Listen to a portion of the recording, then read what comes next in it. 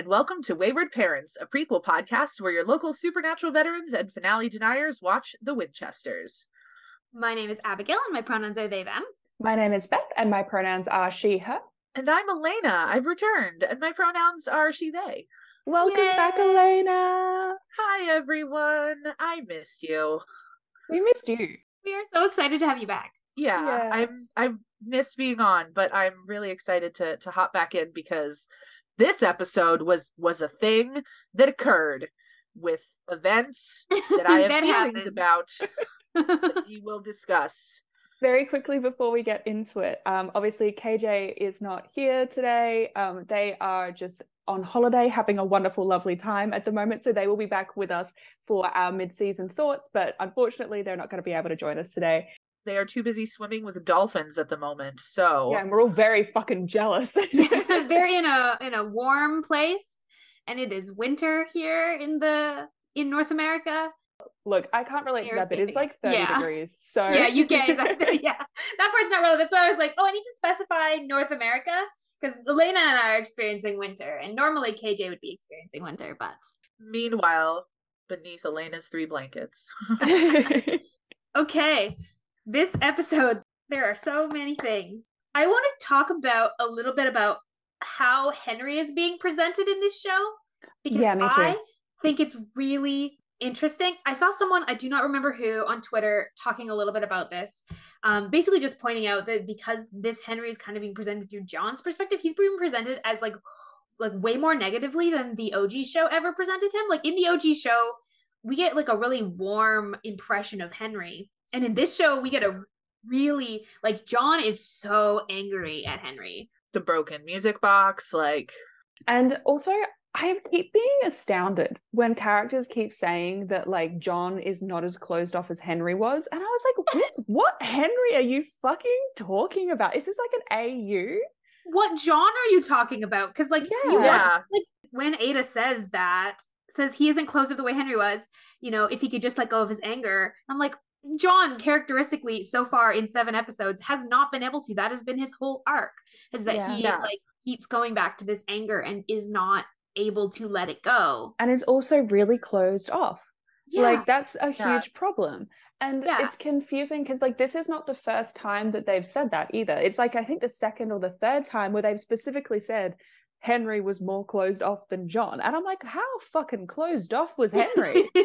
Though we get a little bits of that from like what Millie, you know, says, which it just, I mean, most of the impressions that I'm getting from what Millie has said in this episode and previous ones is mostly that Henry just like didn't talk to her about stuff, which it is, I guess, being closed off, but that seems to be the main thing that gets kind of is being lobbied as like the big issue with Henry is that he like didn't tell her stuff, he didn't involve Millie, and even the whole thing where Ada says, you know, Henry thought that like them separating would be better, but like clearly never talked to Millie about it. Like, I'm wondering if that's where they're kind of trying to pull that from, but it's hard when it feels so different from what we knew about Henry prior to this. Yeah, because they seem to be painting Henry as someone who was like, I feel like every character is talking about him like he was super cold and mean, but it sounds like from the way that Ada is describing it that he just was withholding. But wasn't necessarily like being cruel about it. He was just not saying anything. Like it was more of like an aloofness than it was like this meanness. I mean, I could be wrong about that. That's I think accurate. Kind of like that mentality like that is often touted for like British people where it's like the keep calm and carry on. Oh yeah.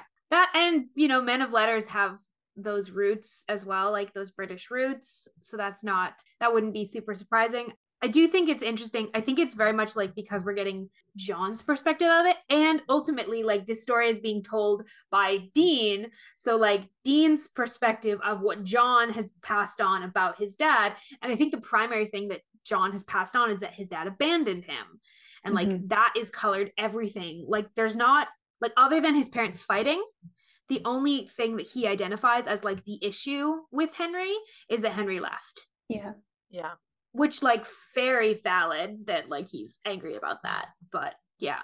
He also, in that discussion where he's telling Mary that he used to be able to hear his parents fighting and he could hear them say his name, he makes the point that if he had been better or smarter, maybe Henry wouldn't have left. And it's that whole thing, which is super common, unfortunately. That did break me a little bit. In family separations, kids will often blame themselves for the falling apart of the family, and they think, well, it's my fault. Like, they're always fighting about me. And like, that's not the problem. And the child is not the instigator of that relationship falling apart, but it can feel like it is for that child. Yeah. Speaking from personal experience, like as somebody whose parents, divorced when I was 8, I had to have that conversation with my mom in my late teens where I like apologized to her because I was like, I used to be mad and think that that I had done something wrong, and like I used to feel like I was the thing that drove the wedge between you guys. And then when I got past that, because my dad was the one who wasn't there anymore, I would like blame my mom in a way, because it's like, oh, well, you're still here and he's gone, so you must have done something to push him away. And it wasn't until I got a bit older that I realized, like, oh, she was literally keeping me safe because my dad had all of these issues. And so like when John is sitting here and he's describing, they always were talking about me, as a child who has no context, he thinks that like his parents are talking about him because he's a problem, but really his parents are probably talking about him because he's the thing that they love and that is holding them together and that they're the most worried about. But as a kid, you don't really understand that yet because you don't have the context for it. I was reminded really strongly, like the mirroring, obviously, I think there's a lot of it in this episode. In the episode titled Reflections. Yeah. Yeah. Yes. Well, which I don't think we even said at the top of this episode, which we should have said. This episode, we're discussing episode 7 of the first season, which is called Reflections. KJ usually makes sure that we KJ don't usually miss that tells part. us who's written, who's directed, all those fun things. Oh, Richard Spade Jr. We needed to mention that. Director. That's important. It's very important. And it was written by David H. Goodman and Robbie Thompson. Yeah, big, I mean, obviously mid-season finale, big episode. We did not go in any sort of order, but the thing I was going to point out was just obviously the huge mirror with Sam and Dean and their feelings about John as children. John's perpetual abandonment of them, hunting. I think about even in season 1, so much of Dean's character arc is around these feelings of like being abandoned and wondering if it's his fault that John is gone. I think that's a super interesting theme to track through all of like generationally with Supernatural. I actually really wanted to get your guys' thoughts on this because not on my first watch, but when I was doing my second watch and John was talking about the music box and you see that it's like, smashed up, and when he was having that conversation with Mary about them fighting and things, and Mary says, you didn't smash it because you were angry at your dad, you were angry at yourself. And that's when he says, maybe if I'd been better. And it really threw me back to season 2, episode 2, Everybody Loves a Clown, with Dean smashing the shit out of the Impala just after John's died. And like fine. it really threw me back there, and I was like, oh. And that on top of the fact that I think they used Dean's theme like they did 3 or 4 times in this episode. They did. I noted every time that they used it. Yeah, me too. They play it when he pulls out the music box. They play it. The first one's when John finds the pages. Yeah.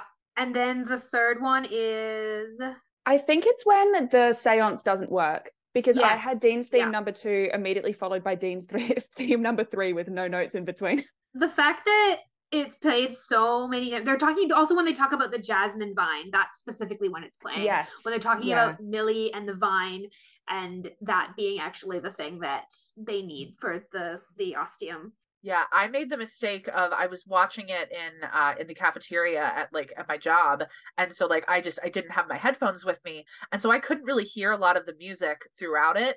And then, but it got to that scene with the Jasmine, and I heard it, and I was like, I just stopped, paused it, went back, and turned it up. It was like, oh no! It's so interesting how much they're using Dean's theme. Like in 7 episodes, they've used it so many times. Like in Supernatural, they use it a lot, but it's very spread out. You see it like maybe once a season, not even every season. We've seen it like 5 or 6 times in 7 episodes, which is very thematically makes me really happy because of what they're clearly doing with Dean, being very clear that this is Dean telling the story. The only reason why I would be a little wary of their use of it at that many times is just because there's a tendency with franchises where there's an original piece of music from the original part of the franchise.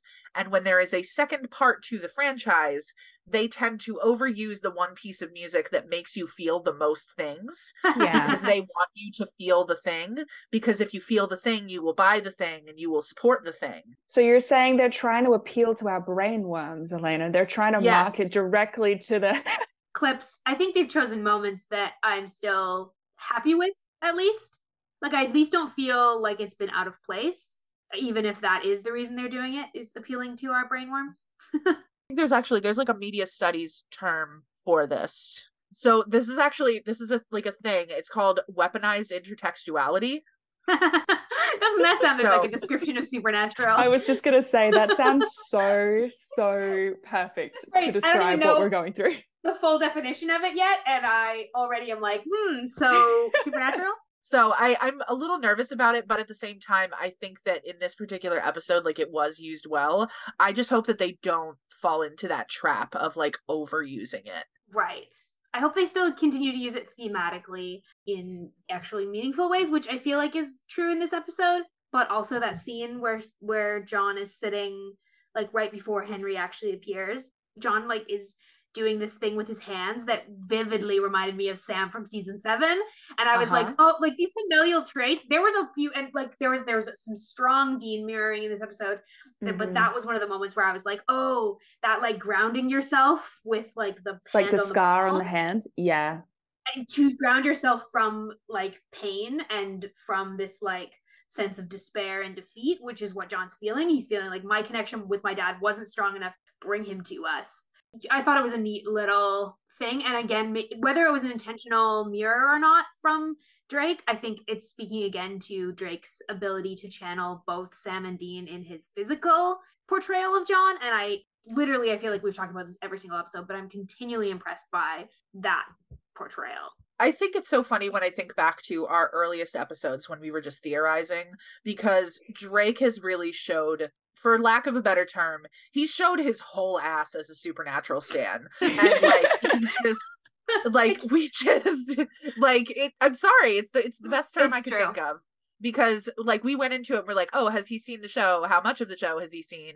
And he's out here in interviews being like, well, in season 2, episode 5, and I'm just he's out here trying to give timestamps, and they're being like, you don't need to give the timestamp. I'm like, okay. Drake, you beautiful dweeb, please never change. Like, I'm so proud of him. You're right, because what we were so worried about was that we weren't going to get the right nuance and the layers that we needed for John to feel like a character that we could actually enjoy having on our screen, and a character that we could actually empathize or sympathize with as they're going through this shitty situation. Because we were like, well, you know, if they get that wrong, the whole show is going to suck.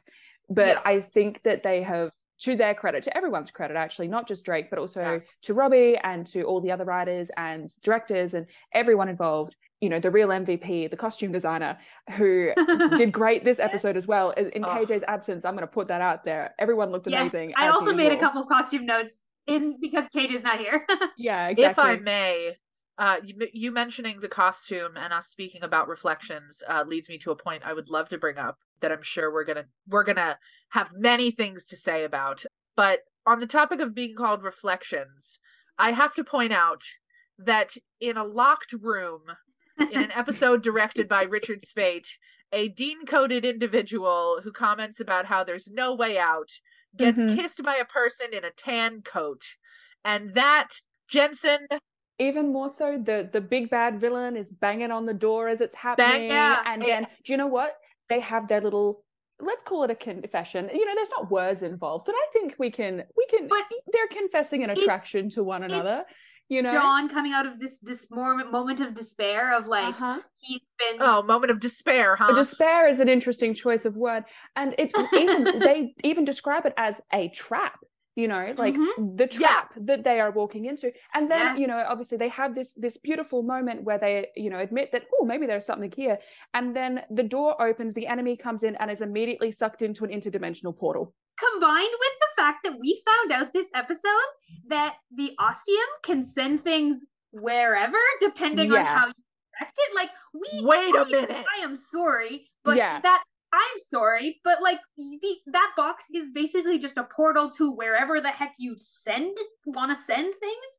Like the reason it sends the Akrita to like their home world is because that's what they trigger it to that's send what them. they trigger it to send it to. Like, is this a way we can get to the empty? Because like, look, here's the thing. Like what? Genuinely, when they first said, oh, it's like a portal to like another world, my immediate thought was the empty or purgatory. I was like, that's where my money is. And then you learn that like it has to be triggered by like an object or whatever from that place. And I was like, okay, that, you know, opens up other possibilities. But I was immediately like, oh, where else would you send monsters? Like, where else would you send them? Yeah. And it's not like we haven't had spells with like, you know, stuff from purgatory before, or like even the empty. We had, you know, we've had that. There is stuff that could definitely be connected to the empty. I mean, the fact that the empty is where angels and demons go. Like, there are things that Dean, depending again on where he is in the timeline, has access to.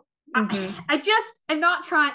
really hard to not full clown here, but like this is the best opportunity they have ever set up for how to potentially get to the empty. Yeah, like it just straight up is, and I don't know why they're doing it, but it's. Like, I got my acceptance letter to clown school. Like, I got my shoes ready. My nose is on. The car's out back. Outside. I'm in the car. I am ready to go. No, okay, but here's the other thing, because actually I realized separate scene, but still kind of relevant to this, is Henry, right before he disappears, he does the I love you, I love both of you. Both of you! Yes. Fucking gone. And they don't say it back. Like, what are they, you know, and it's not even, and even in that, like, it's even in an episode where Millie and Ada have that whole discussion about how their sons need to learn to let go of their anger.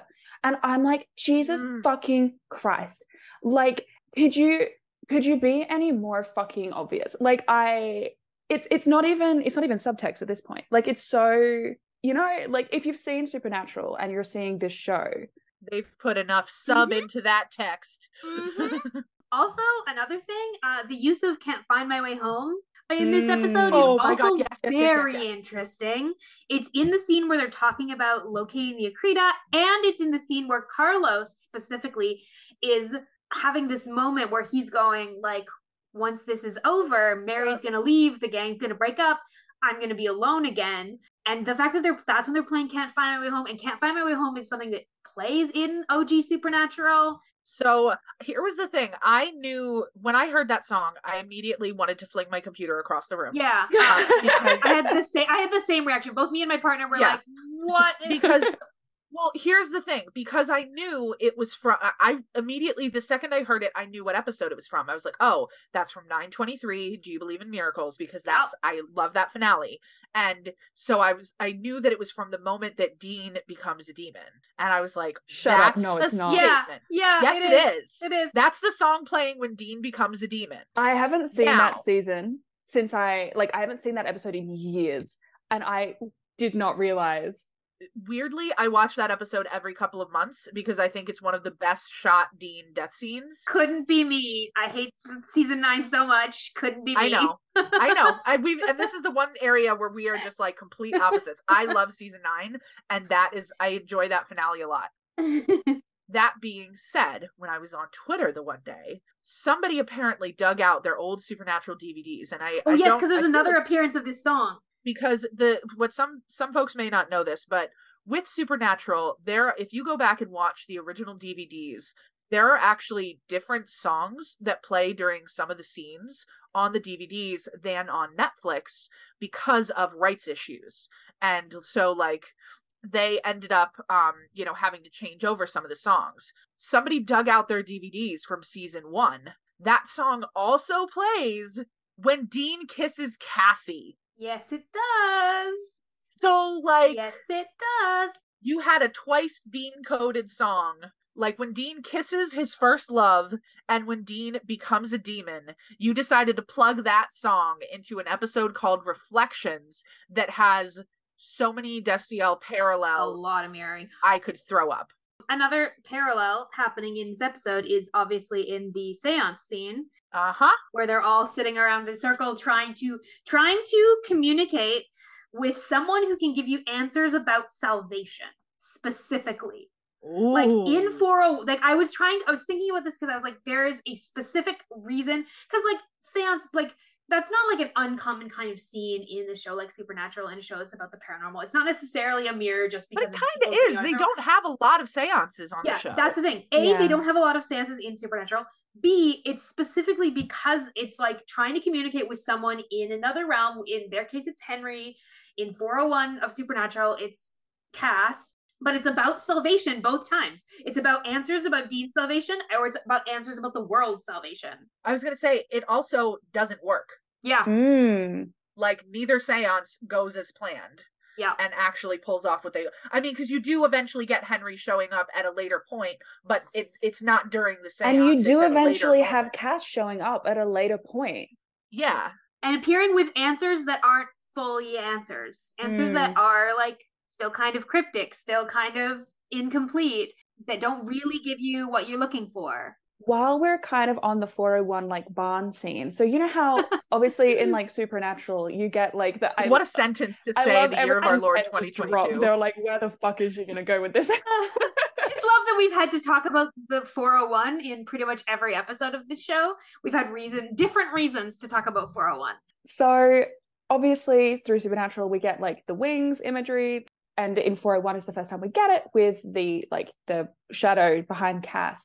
In this episode, when Mary goes to find John and he's sitting around in all the plants, which I have questions about that, because I want to know if that's either like a Dean humanity like thing with the green and the plants, or if it's maybe a Sam demon thing because of the demon bonsai plants, you know? So I'm like, that could kind of be...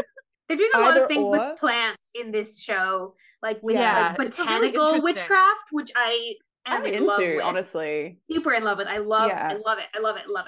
I'm liking a lot of the magic in this show. It seems to be centered in plants and growth, whereas a lot of the magic in Supernatural was set in fire. Like, you know, Ruby does a really similar thing with a map at one point in I think season 4, and but I was expecting the same thing. I was expecting the map to burn and it would leave the bit, you know, but it didn't. It was like they used plants. So I was like, that's really interesting. Grew. Which is interesting if this show is ultimately, which I think we're noticing, if this show is ultimately about trauma, processing your trauma, and then moving beyond your trauma, and like generational patterns and breaking generational curses. If that's kind of what this show thematically is like leaning into, the idea that witchcraft is now going to be more connected to growth is like, rather than destruction, about growth is like so interesting. Like, yeah, I did the same thing. Like, I'm watching it with my partner who hasn't seen all of Supernatural, and when Ada started with the map, I was like, oh yeah, I totally know what's coming here. And he was like, how does this work? And I was like, well, in Supernatural, it's like a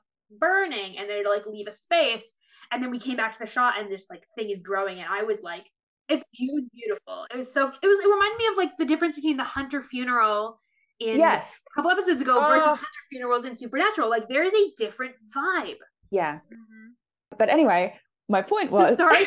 We got completely off track, but that's fine. That was a great observation. In that scene, where John's sitting with all the plants around him, and you know, you can have different interpretations based on, you know, what we were just talking about, but Mary has these like the lights behind her in the shape of wings, like they come from her shoulders and they go up in like a curved shape. So she actually has wing symbolism behind her, while John is sitting in amongst the plants. So either way you want to read the plant thing, it works. Either you've got demonic stuff and angel stuff, or you've got Dean humanity stuff and angel stuff. Either way it works. Either way it's a mirror, and like it's...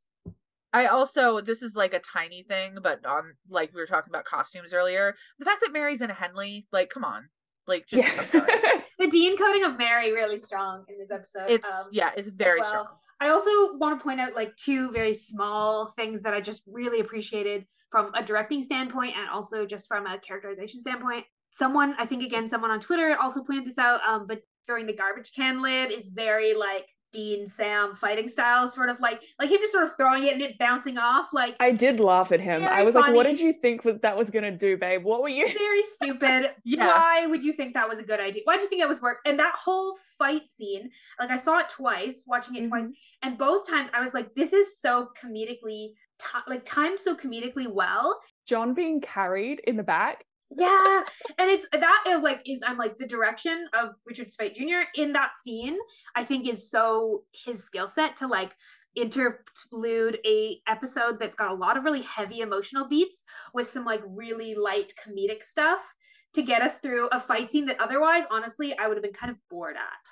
I honestly, actually, this is my favorite fight choreography we've had this whole season. Yeah, I thought it was agreed. really fun and really interesting. And I think that so it's very funny actually, because the very start of the episode, they find that the possessed guy, Hector, I think, in the trunk of the car. And they have that thing where like Mary's punching him in the face. And I was honestly like, this doesn't feel that like I was like, this doesn't feel visually interesting. I'm not particularly engaged with it. She keeps telling everyone that Samuel is her dad, and that feels like a poor tactical decision. Yeah, there's a few things that they do that are really poor tactical decisions. Yeah, and so I was kind of like I was kind of feeling about that. But then, like, you look at the other end of the episode, and there's this fight scene, and it's beautiful. The camera movement is great. You follow Mary as she's doing fucking flips, and like the actual stunt work is the choreography and then the directing and where the cameras are, who we're focusing on. And then you have those great like comedic bits about like, even though the bin lid doesn't work at first, like John at the end, the last thing he does is smash them with the bin lid.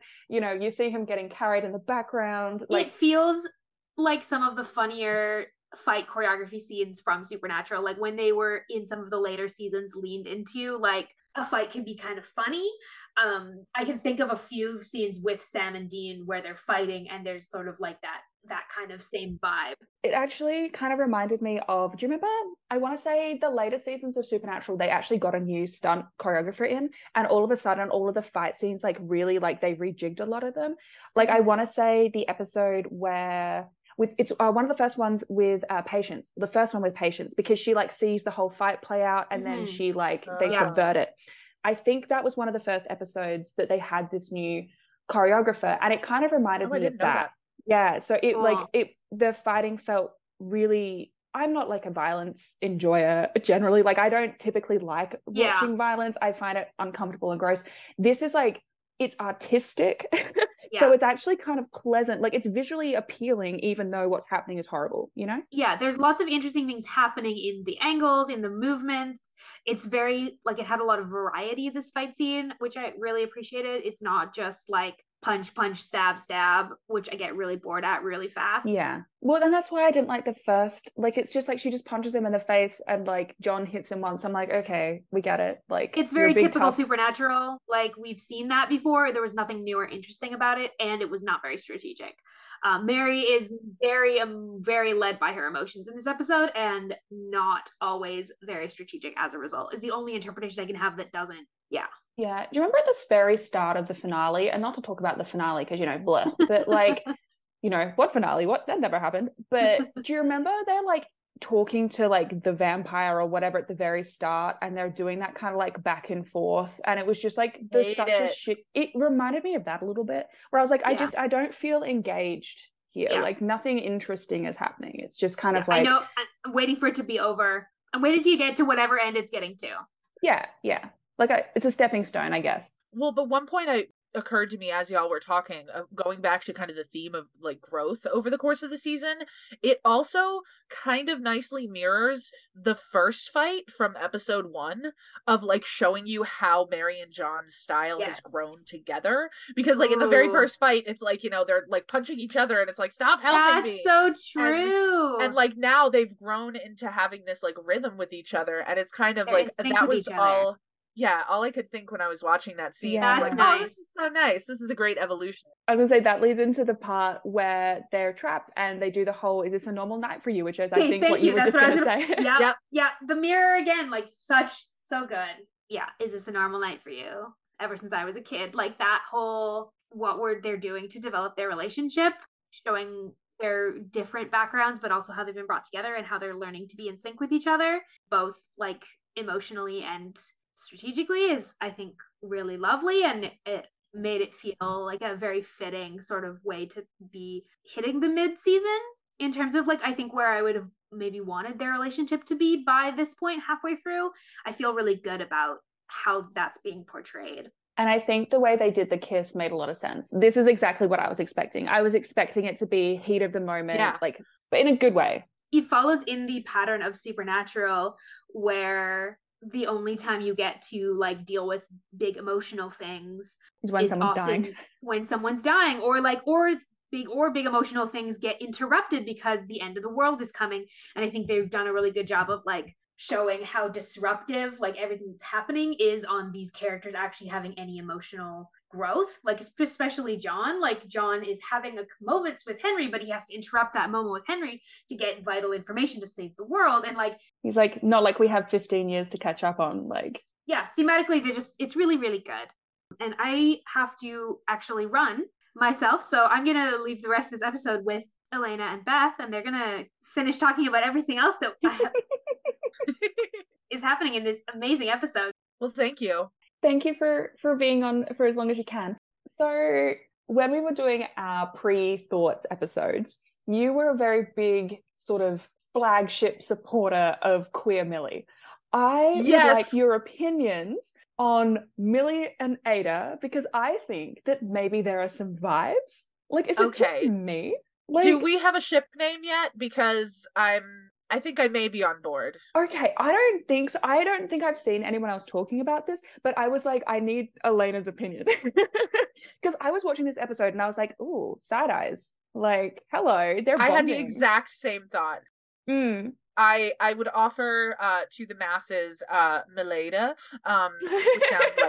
which sounds like Milady. That's so close to Milady. I don't know if we can. It is.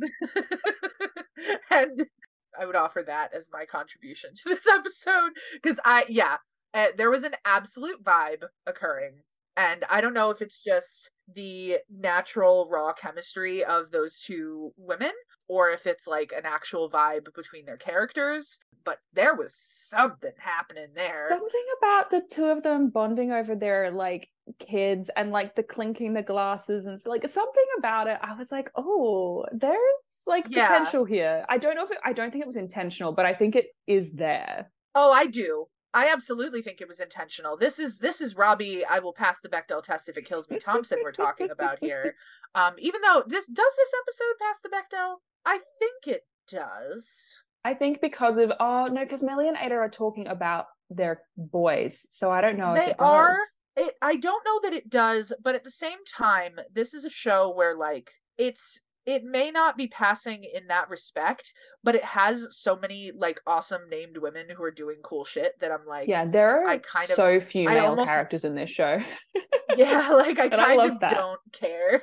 Like I'm just sort of like, yeah, I mean, if there's good representation, like I don't want the Bechdel test to be the be all end all that like if it doesn't pass the Bechdel, it's horrible media. Yeah, and I think that's something that, you know, media criticism as it continues to grow, like there's other tests that exist and other ways that we can discuss media, and I think that even though they are definitely, you know, talking about the men in their lives, they're doing it in this very real, honest and nuanced way, as opposed to just like, welp, men, huh, you know, like it doesn't come off as one-dimensional. Yeah, and I think also there's a difference because they're not talking about men who are like their potential love interest. Like they're bonding over the shared experience of being a parent beyond anything else. And so I think that is interesting, especially because so often in like, especially OG Supernatural, the mothers are usually dead. So we don't get their thoughts on much. Like we're like, wow, there was a shitty absent father and a dead mother. Like that's, you know, or we like, because in OG Supernatural, we know literally fucking nothing about Millie. Nothing. So, you know, I think that it's interesting to have the two of them converse. Wow. And you know what's funny? It wasn't until you said that it occurred to me. I don't know that I can, in all of my knowledge of Supernatural, my eyes are like doing like a searching the databases thing in my brain right now. I don't know if we ever have two mothers talk in that show. We do. Missouri and Jody. Oh, okay. But that's in like one episode in like one episode fucking 15 or 14. Like it's in season like 14 out of 326 episodes. Meanwhile, here we're getting it in like a couple episodes in, and this isn't the first time that it's happened. No. So yeah, that's really, I hadn't really thought about that, but yeah, Supernatural is very much about the dead mother trope, and here we're kind of like we're getting an exploration of mothers dealing with like having to raise their sons. Yeah, actually, like, in both of kind of these on their instances, own. the dads are dead. This is actually a Yeah. complete reverse of, like, that As I scenario. said, this is the kind of stuff where when I was months ago, before the show began, when I was like, in Robbie we trust, this is the Mm-hmm. kind of shit I was talking about.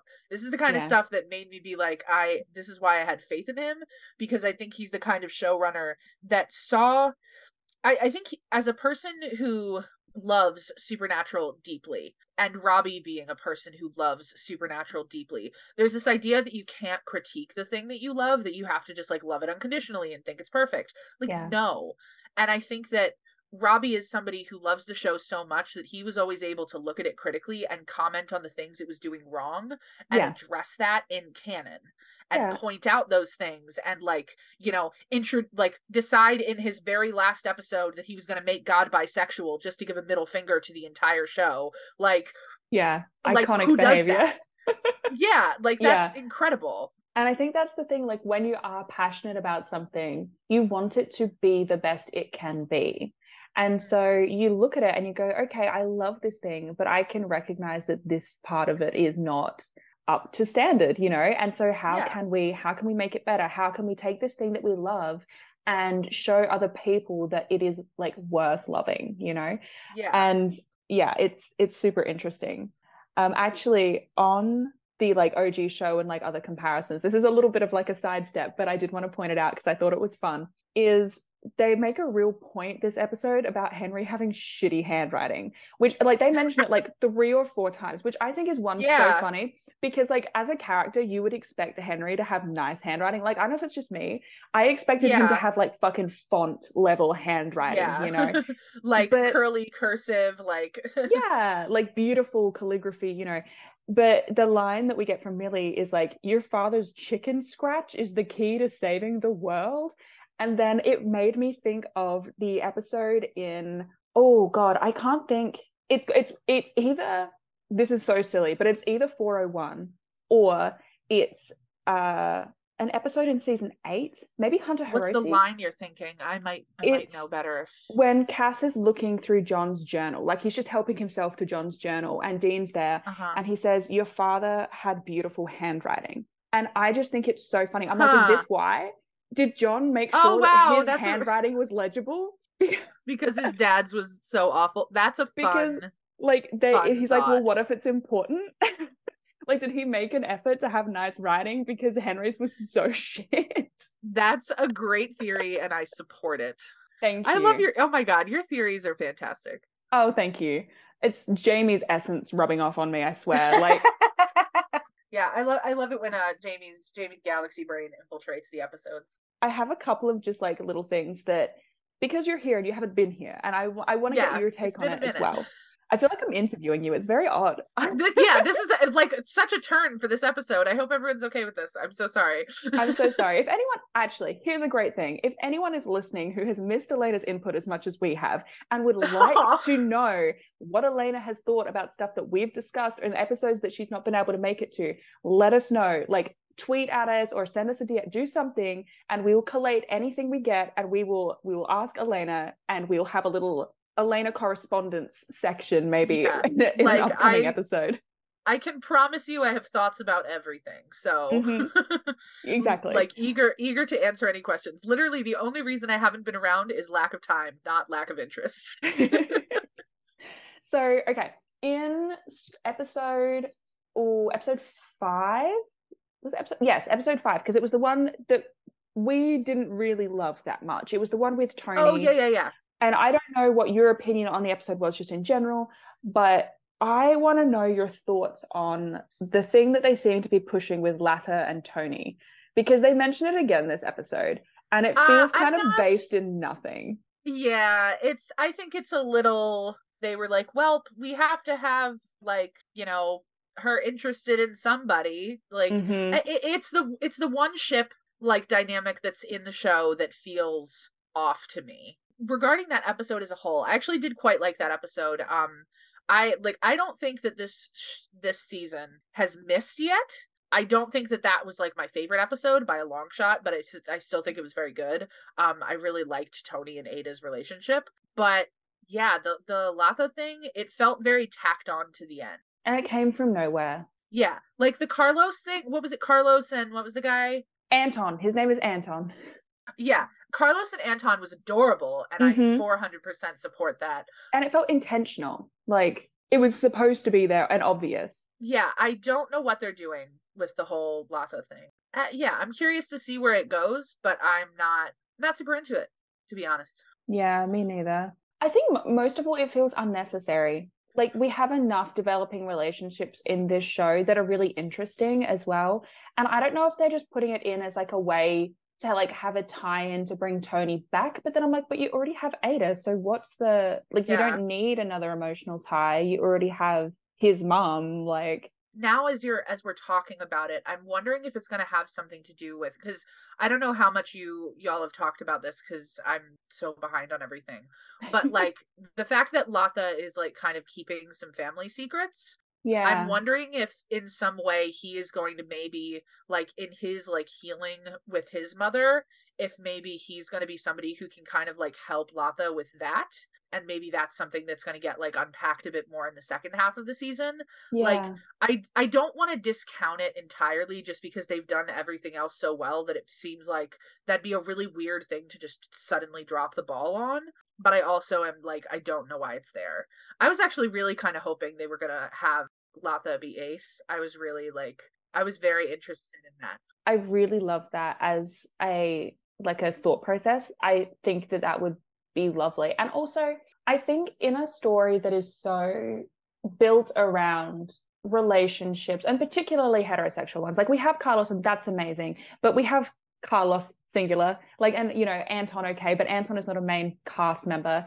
So, you know, and the whole point of the show is John and Mary, and then beyond John and Mary, it is Millie and Henry and Samuel and Deanna. And it's kind of like, it would have been nice to have another person, you know, like it would have been a really nice fit. And also for her character, I think it fits. Like, it makes sense in my mind. I think it would have also been really fun to play with the character, because I don't know if you remember, but there was an earlier episode, I forget which one it was, but it was when Mary was kind of like flirting with that reporter guy. It might have been like episode 2 or 3. Yeah, it was very early on. Yeah, and Latha was kind of like, ooh, like sexy man person.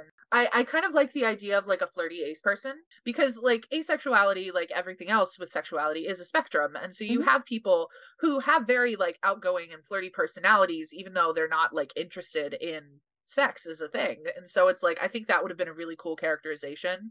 Actually, Jamie has a headcanon about Ace Dean.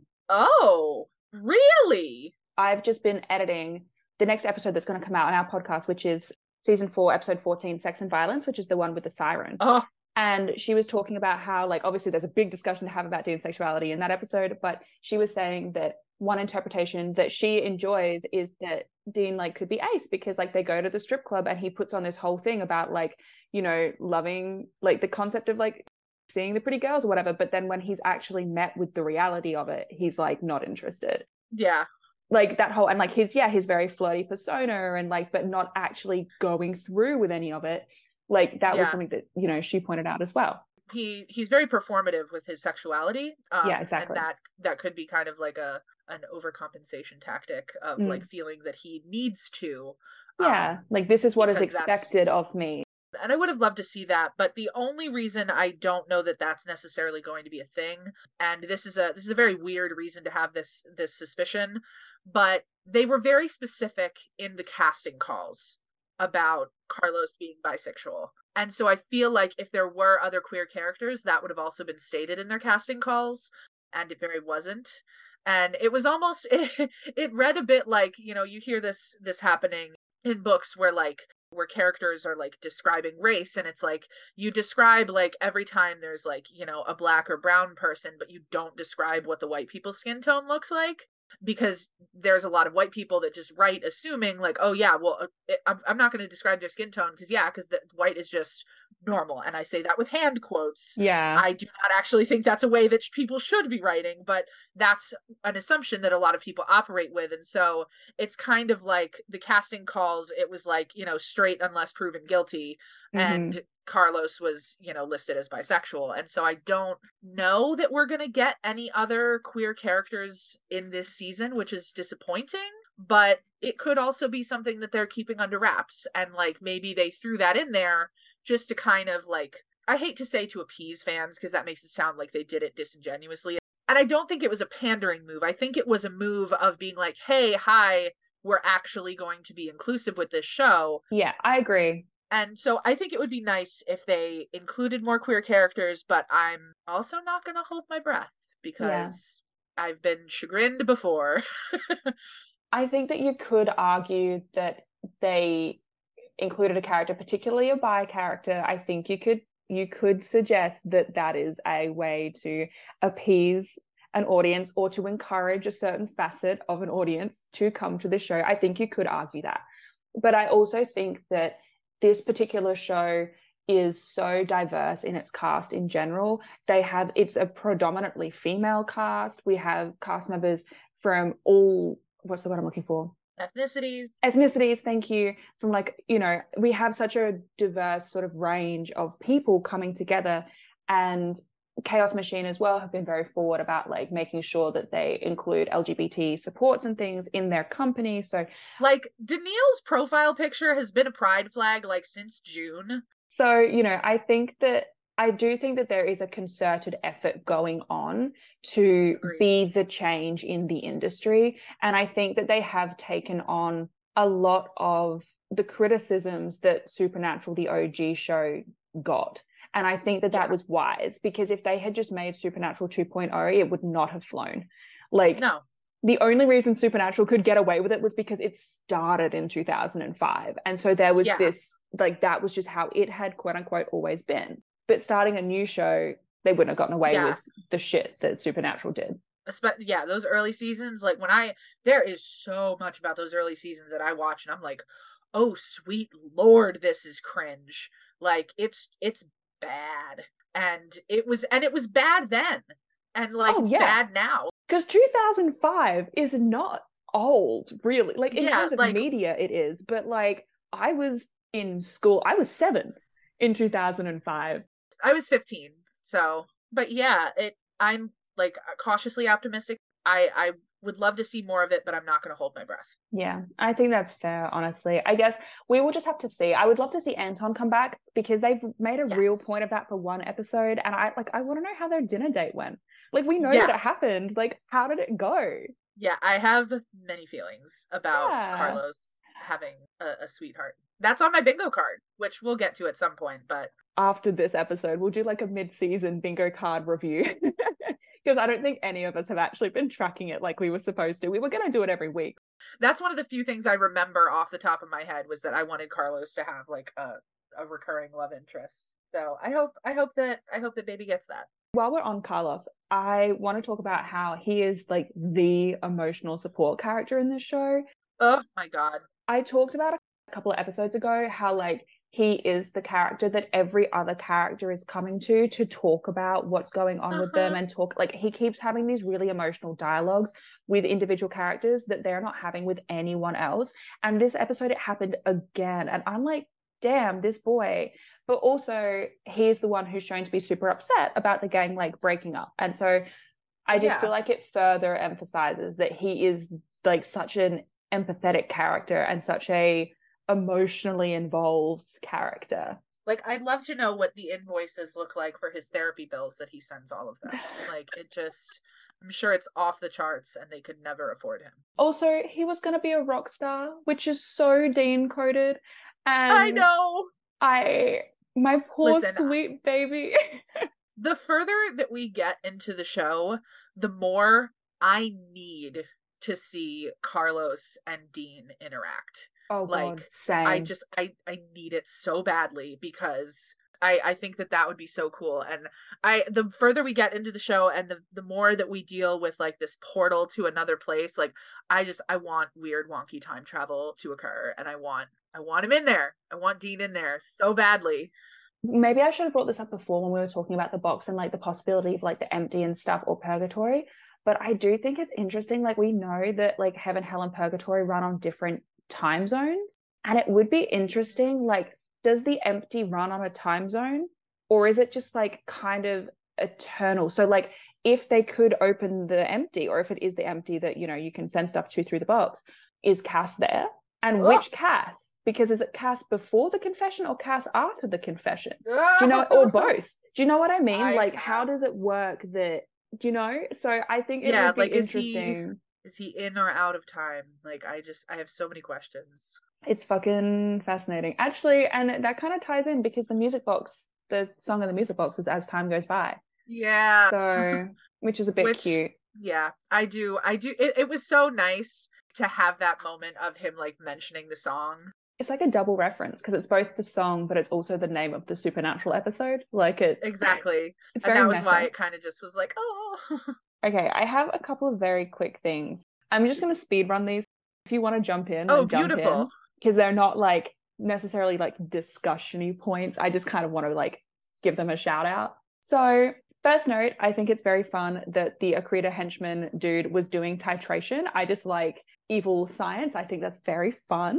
Indeed. Also, I want to know why the bug things that are like still yet to be named, like the Akrita gremlin things, like they had like, you know, on The Sims, how they have like when they haven't had a shower in like 2 days or whatever, and they have the stink lines coming off of them. Oh yeah, they had those, and I kind of want to know what that's about. Like, do they smell? Is it an essence? Is it an energy? Is it like an aura? Like, I want to know. There's been a lot of talk about monster essence, so it could be that. But you pointing that out just makes me increasingly realize how much I need glasses, because I didn't even notice that. Oh. Didn't even register on my radar that there were things emanating from them. It's not super obvious. Oh, I will say I did actually have one tiny quick point related to the Akrita. I love it when you have a red herring in a show and literally the color red is involved with it. And so to have like Roxy as kind of like the red herring of being the queen, and then it's just like, LOL, just kidding. And the red nails too, actually. Yeah, and like the red nails, and then there's still that red glow, like, you know, my queen or whatever. I thought that was a nice touch. I'm a little sad because the person who plays Roxy is a Vision, and I am really sad that we're not going to get to see more of her. But at the same time, I thought that was kind of like, I wasn't expecting that to happen. Like, I thought she was going to be our big bad that we were building up to. And so that was kind of like ooh, okay, where are y'all really going with this? I saw a post on Tumblr and I did save it, and it's by Mittens Morgill, who I don't know if you recognize, but they were one of the big meta writers for Supernatural. And it came up on my dash on Tumblr, and they've written that they have a completely cracked speculation for the Winchesters, that the real Akrita queen is possessing Deanna Campbell, and that's why we haven't seen her yet, even though we've been getting like dismissive mentions about her vague whereabouts. And I was like, you're calling that a crack theory? I'm like, I think that's fucking inspired. That's a fantastic theory. Yeah. And would explain why Samuel was gunning after her. Oh, wow, that's a good theory. Because I'm like, yeah, that's a good fucking point, actually. We haven't heard fucking shit about Deanna. Like, all we have heard is that Mary hasn't heard from her. And like, it would work, and it would explain why they're still not showing us her face. Yeah. So like, yeah, that's a really good theory. I like that. 400% in support of that. I get why they've said, oh, it's like a crack theory, because it's like not actually based in anything as such. It's more based in like, no, but it kind of is. It could be fun, but I'm also like, I think there's merit to it, honestly. So I guess we'll just wait and see how it pans out. But it's definitely possible. Like, it's certainly not out of the realm of possibility. Yeah, there are stranger things have happened on that show, on genuinely Supernatural related shows. Wouldn't be the first or the last time. Speaking of family members, in this episode, we hear a little bit more about like Carlos and his family and how they passed and the ghouls. And he mentions that he killed all of the ghouls except 2. And I feel like that's probably going to come back, because it seems like a weird thing to include if it's not going to be relevant later. So yeah, I've been waiting for like a Carlos, like a heavy Carlos backstory episode. I mean, I know we kind of got one with the master, what was it, Masters of War? That definitely dug into some of it, but I mean more kind of like Carlos with relation to his family. I think we're definitely going to get a deeper exploration of that in the second half of the season. In the second half of the season, I want to know about Maggie, and I want to know what's up with Latha's family. Like, they're the two things that they've teased a few times, but we've never actually got anything concrete about. Yeah, Latha's family is the big one for me. I also want to like make a quick note. There is a skull on the dash in the van, and I love it. I've never noticed it before, but he's my little pal. He's my little buddy.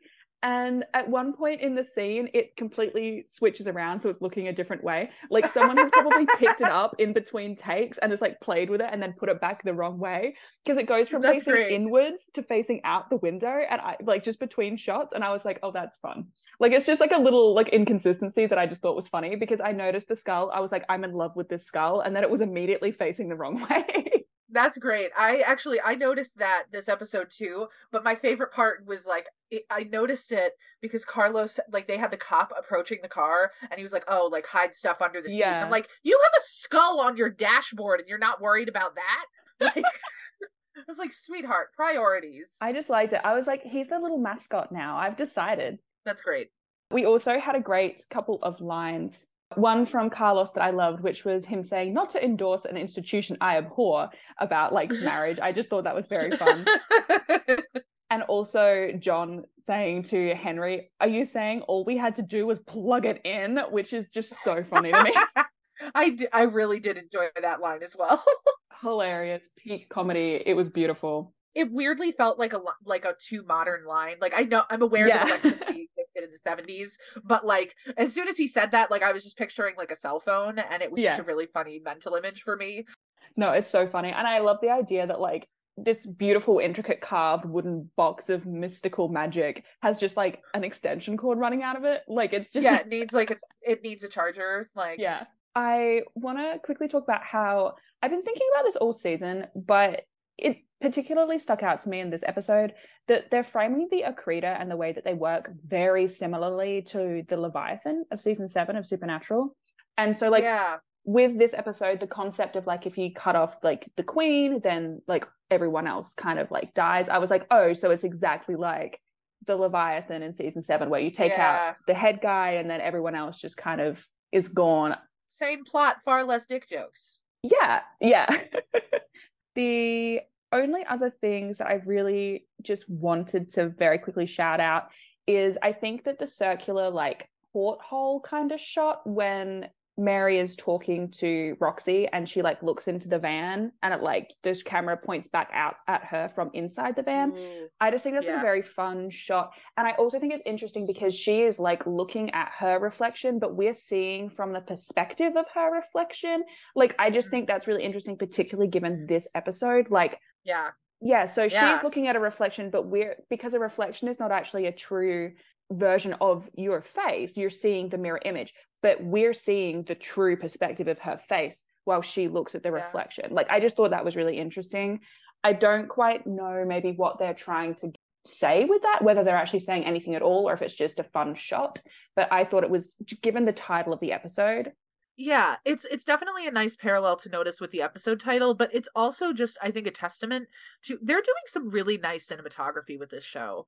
Like, I have to give them kudos where kudos are due. Like, and I've missed Richard Speight Jr.'s direction. Like, he's so good. Yeah, he is known for nothing but bangers whenever he directs, and I was really glad to have him back. But yeah, the cinematography of this series as a whole like reminds me of like some of the best cinematography that we got to see on Supernatural, and that's been a really nice touch, I think. In that scene as well, I just love the braid in Carlos's hair, like the little it's so cute, and it's just such a nice little touch that they included, and I'm like, it's so nice. And do you think Latha put it there? Oh, I love that. But look, KJ wasn't here to mention it, so I was like, I have to. The only other thing that I really want to touch on was first that Mary just let them smack the box out of her hand. I was like, come on, babe. Like, just hold it just a little bit tighter, you know? Just a smidge. But also Ada tells Millie that the way she copes with the kids is by letting them pretend to be in charge. And That I'm was a like, fantastic line.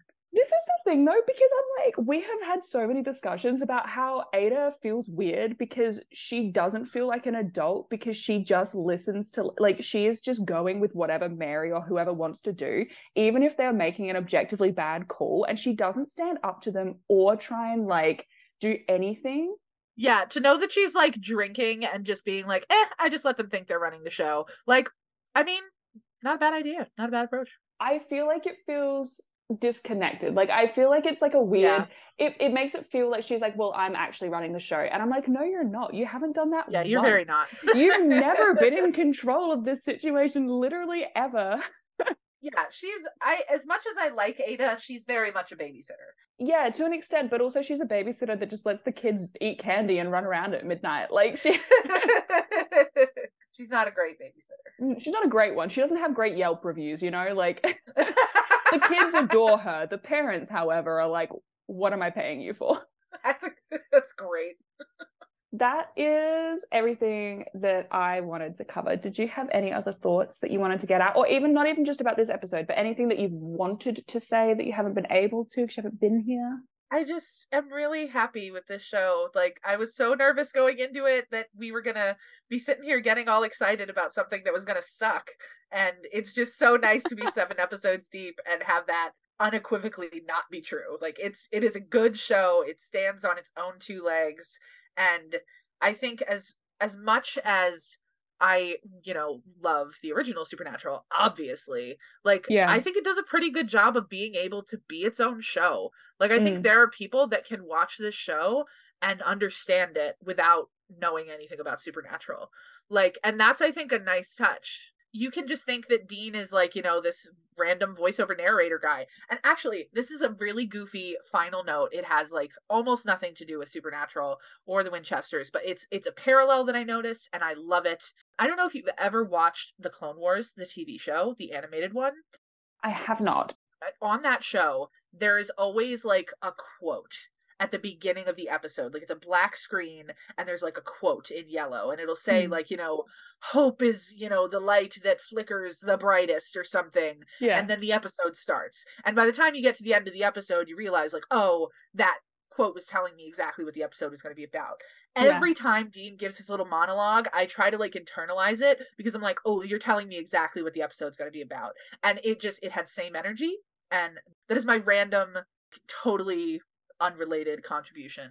It's so funny. I love that that's like how it feels for you, because for me it kind of feels like Bridgerton. Like, Have you seen the promo though for next episode? No. Okie dokie. I didn't know there was one. So the next episode is going to be episode 8 and it is called Hang On To Your Life.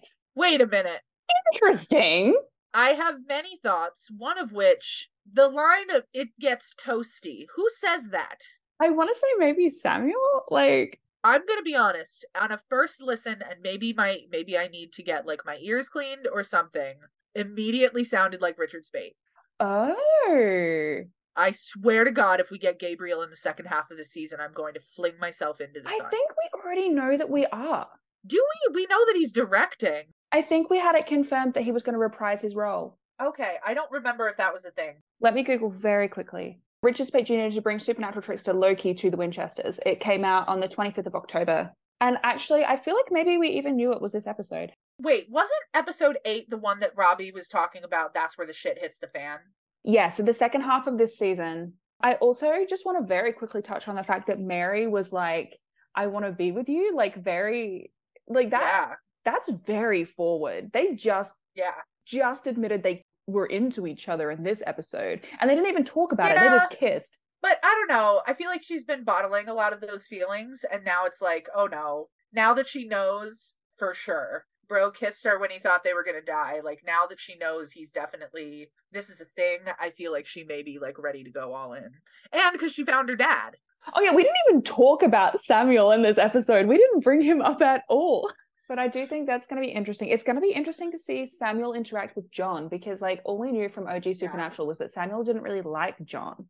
Yeah, that's going to be so interesting to see. But also, OG Supernatural, he was like, oh yeah, the civilian. So yeah, but also OG Supernatural John didn't know about the Supernatural, and we've already tweeted that out the window. I mean, there's only so much of the mothership we can reference at this point until we know what exactly it is these crazies are doing. I'm very excited after seeing that.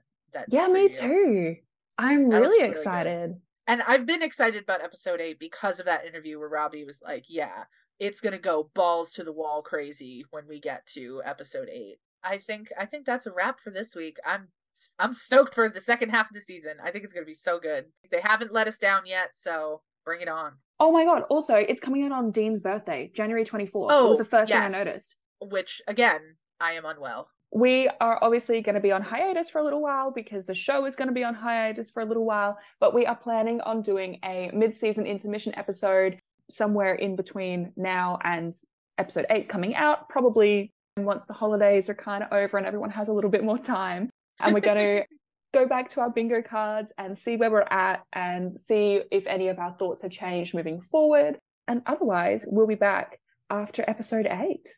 But anyway, thank you so much for listening. If you wanted to get in touch with us, there are links in the description, not only for all of our Wayward Parents stuff, but also for all of our OG Supernatural pods. So if you wanted to give those a listen while we're on hiatus, this is your opportunity to catch up. And yeah, feel free to get in touch with any of your thoughts. Thanks for listening and happy holidays, everyone. Bye. Au revoir.